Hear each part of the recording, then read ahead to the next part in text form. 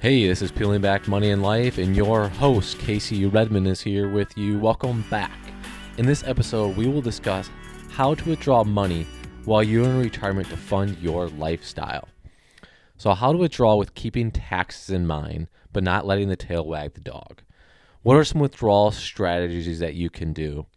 And what about withdrawing in different market environments, whether it's a bull market that we've been in, for example, the past decade or so, a bear market that maybe we are getting ready for. We don't know when these things are going to happen, and I'm not here to try and predict those because no one knows. Okay, we are just staying the course. We already have our asset allocation, how much we want in stocks, bonds, and cash identified, just like we've talked about in previous episodes. And in this episode, we were just talking about how to withdraw money. So need to identify your strategy for how often you want to access your money. So some withdrawal techniques, and we'll go in more detail and provide some examples later in the show. So maybe you want to have money monthly, kind of like a paycheck from a job, or maybe it's even biweekly. What about having it on occasion is another strategy. So like maybe this is just for like a one-time purchase of a vehicle, or maybe you're going on vacation like a cruise. Maybe you want it yearly. Or maybe it's 2 years at once. And we'll provide some examples later in the show here. And then one thing to keep in mind, and it may seem a little bit counterintuitive, but when you're withdrawing money from your stocks, bonds, cash, you want to pull from the asset that is up. So you're selling from your winners. So if stocks are up, you're going to sell from stocks. If bonds are up, you're going to sell from bonds. If stocks are down, you're probably going to sell from bonds or cash. And you want to look at your different buckets. A good analogy is looking at them as employers. So going back to that monthly withdrawal technique, kind of like a paycheck from a job, you're looking at your different buckets as employers. So when I'm talking about buckets, I'm talking about like if you have a traditional IRA or a Roth IRA, or you transferred your 401k into an IRA, or maybe you have an annuity. Maybe you have a non-retirement taxable brokerage account. And then you're always considering taxes when withdrawing money. You're not using that as the only factor, because again, one of those factors is the asset up or down. But you also want to factor in taxes. Are you pulling from a pre-tax, like a traditional account, or is it a post-tax Roth account? So a pre-tax traditional IRA 401k, you haven't paid taxes on that. So when you withdraw, you're going to have to pay taxes. A post-tax Roth account, like a Roth IRA, Roth 401k, you've already paid taxes. So all your withdrawals are going to be tax-free. And that's very important because sometimes you may want to withdraw solely from traditional or solely from Roth, or maybe it's a little bit of both. And then a third account that some of you may have is a taxable account that can also be referred to as a non-retirement brokerage account. And these are going to be taxed at long-term or short-term capital gains. And how you know it's long-term or short-term is, have you held it over a year, it's going to be taxed at long-term. If you've held it under a year, it's going to be taxed at short-term. And if it's under a year, your short-term gains is being taxed as your ordinary tax rate. So if you are in the 22% tax bracket, that's what it's going to be taxed at if you've held that asset for less than a year. So I always stress and recommend to people to hold it longer than a year. And we are in the buy and hold strategy if you're listening to this show. So you're going to be holding it for long term. And if you are in the 22% tax bracket or above, the long-term capital gains is going to be at 15%. And the gains is what you have made on the investment, so your cost basis. So the difference between what you put into the investment, so let's say you put $50,000 into the total stock market index fund, and now it's worth $75,000, and you're selling the whole $75,000, you're going to pay the $25,000 that you gained on that, and you're going to pay the gains on that. If you are in the 12% tax bracket or below, so the 12%, 10% or below, your long-term capital gains is actually zero. So you're not going to pay anything on that. So that's why it's important to know where you are in the tax bracket and how you can strategize of maybe you take a little bit from traditional pre-tax, maybe you take a little bit from Roth post-tax, and then you maybe take a little bit from your taxable account. And it's going to depend on the year. And you have to look at do you have a part-time job? Do you have a pension? Do you have Social Security? How are those factored in? So unless you're well-versed in these topics, these areas, you're going to want to speak to an accountant or a financial advisor or both and have them work together as a team to figure out your best strategy on a year-to-year. So what you need to identify are what your income needs are. So if you know what you need every month because you track your spending, you have a cash flow management plan of both fixed and flexible expenses, and what's your tax situation? Are you in the 10% tax bracket, 12% tax bracket, 22% tax bracket? What is most advantageous for you for this year? Are you doing any Roth conversions? Meaning, are you selling any traditional money, pre-tax money, and putting that into a Roth account, post-tax account? So do you have money from part-time work? Do you have a pension? Do you have Social Security? What about, do you have a spouse? What about their income? Do you file joint taxes? Do you file individual taxes? All these should be factored in. Then you know exactly how much you need from your investments, from your portfolio, from your stocks, your bonds, your cash. And then paying taxes. So you need to still pay federal and state income taxes on your pre-tax accounts, unless you're in a state where it doesn't tax income because it's taxed as ordinary income. Same goes for qualified annuities and cash value life insurance. Those will be taxed as ordinary income. Your pension and Social Security are taxed as ordinary income. For example, if you live in Iowa, a strategy might be to withhold 10% federal and 5% state from your pension, Social Security, pre-tax traditional accounts. Always consult with the tax accountant for your personal situation to get more accurate withholding strategy, though. But you always want to factor in withholding when you have those ordinary income accounts buckets coming in.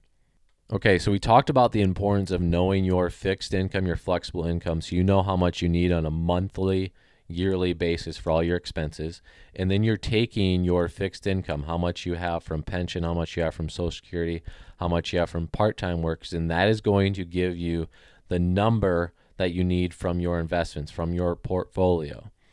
And so that leads us into talking about the 4% rule. And if you're not sure what the 4% rule, it's a rule of thumb used to determine how much a couple should withdraw from a retirement account each year.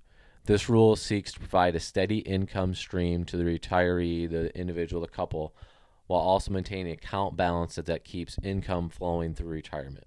So this became known over some historical data of stock and bond returns over a 50-year period from 1926 to 1976 is where this 4% rule kind of came into play. And it's considered to be a safe withdrawal rate for individuals in order to keep their portfolio, their investments going for a very long period of time. And the 4% may adjust as you age. So for example, let's say you retire at age 60, you may decide to do a 4%. If you retire maybe in your 40s or 50s, you might want to do a little bit less than that 4%. And then as you age into your retirement, once you get in your 70s, maybe you're able to withdraw 5%.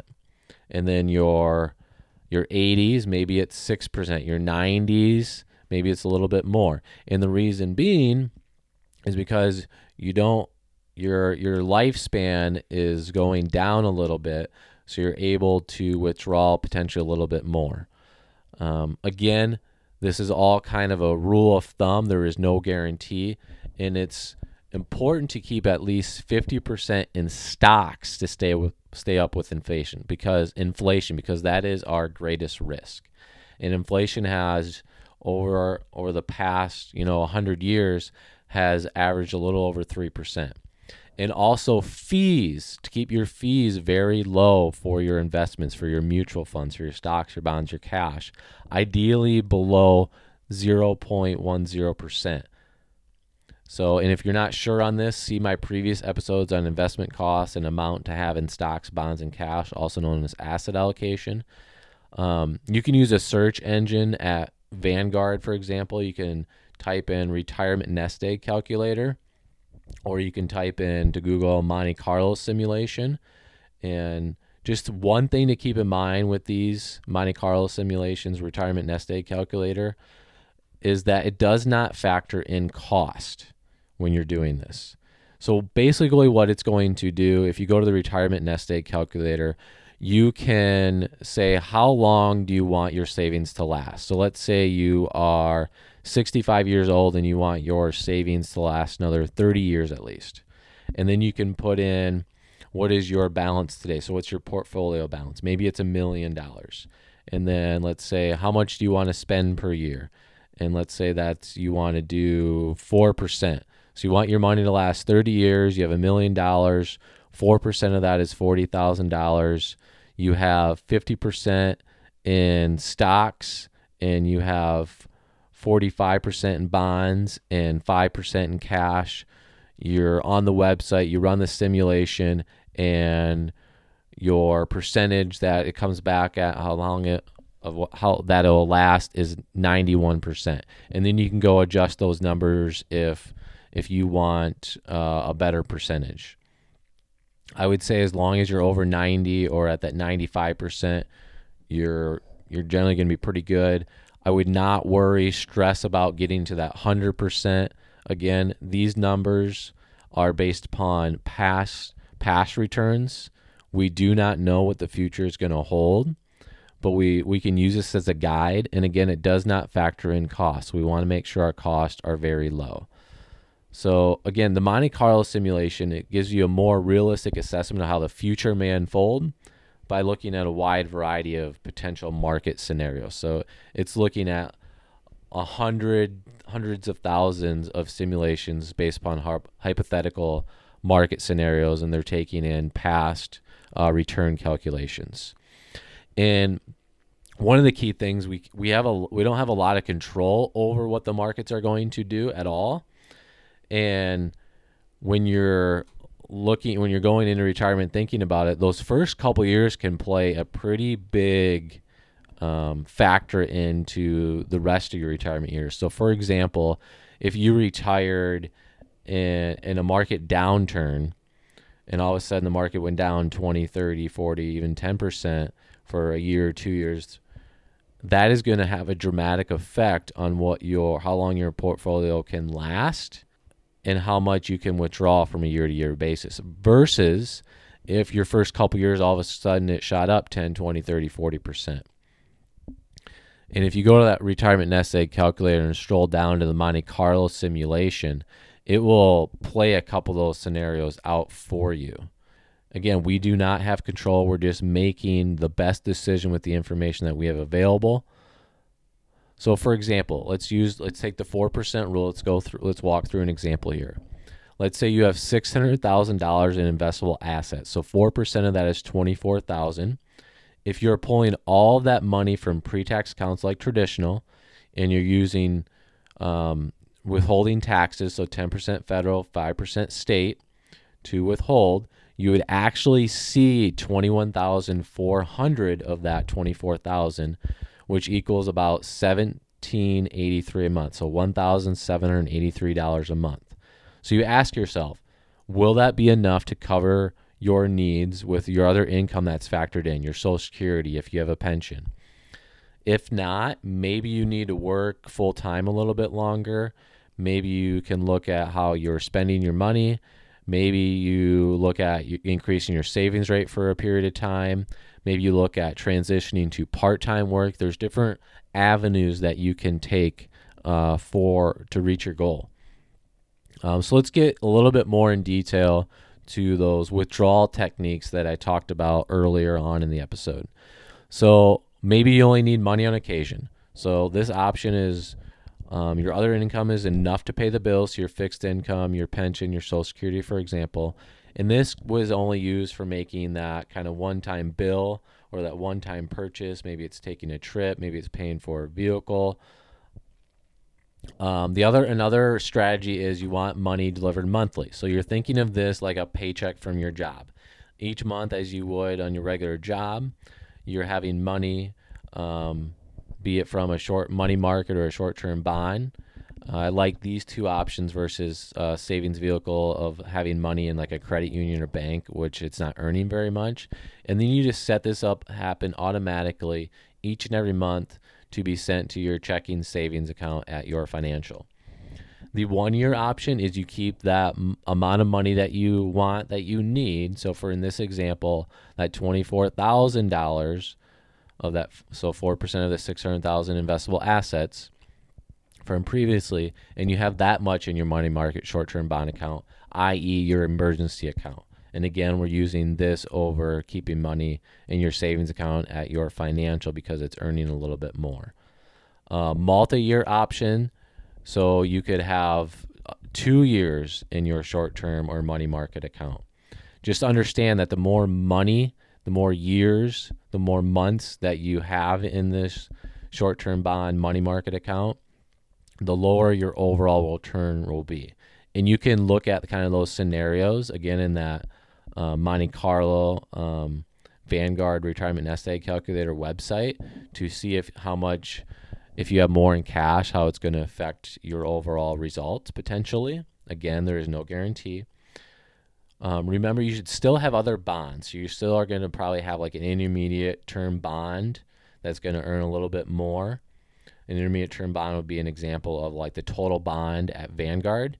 And then you're going to have portfolio of stocks. So again, I recommend probably having 50% or more in stocks.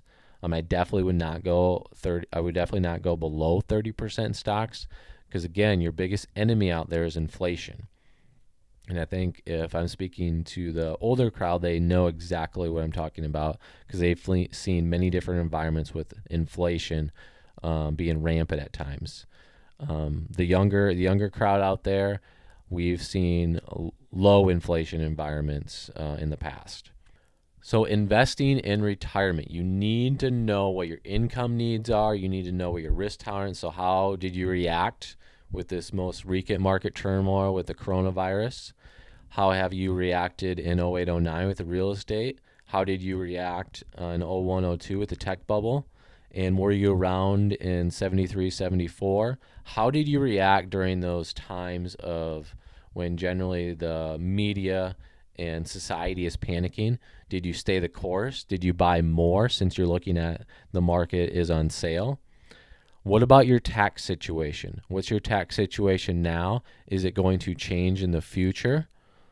What's your time horizon? What is this money for? Is this money for you only? Is it for you and your spouse?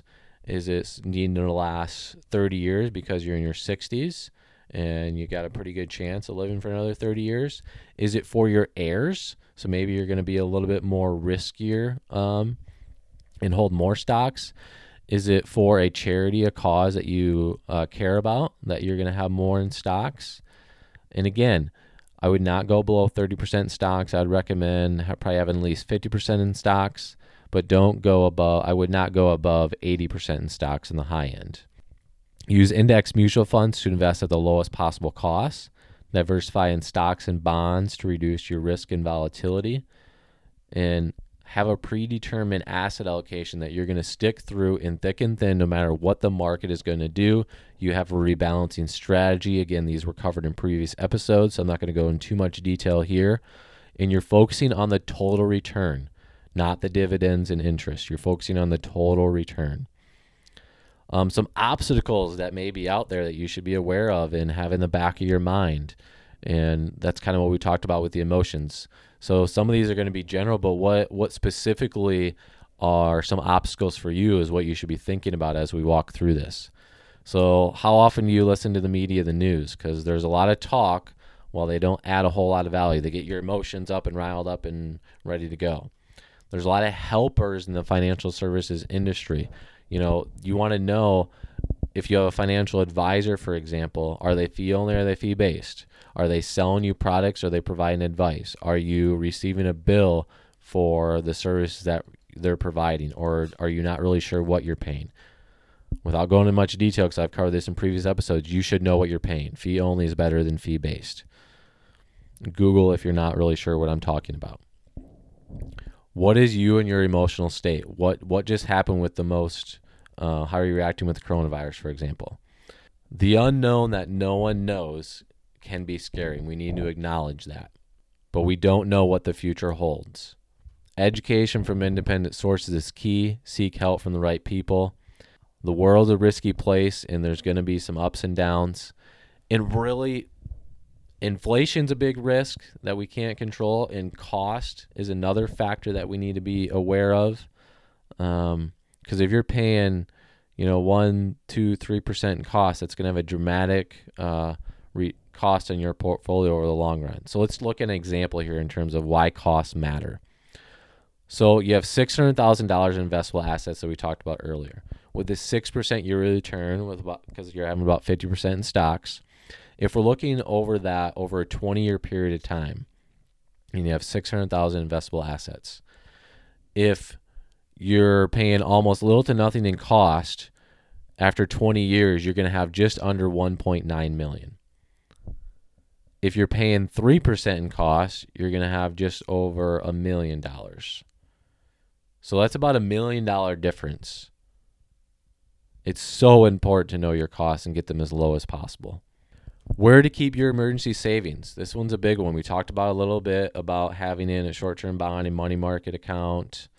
Look beyond your financial, your bank, your credit union, because generally they're not going to be paying a whole lot in today's environment. It's critical that you identify your monthly and yearly expenses, both fixed and flexible, so you know exactly what your numbers are, because those numbers will play a big part in your future withdrawals. Take your time and get those numbers accurate. It will be worth the time and investment you put in there.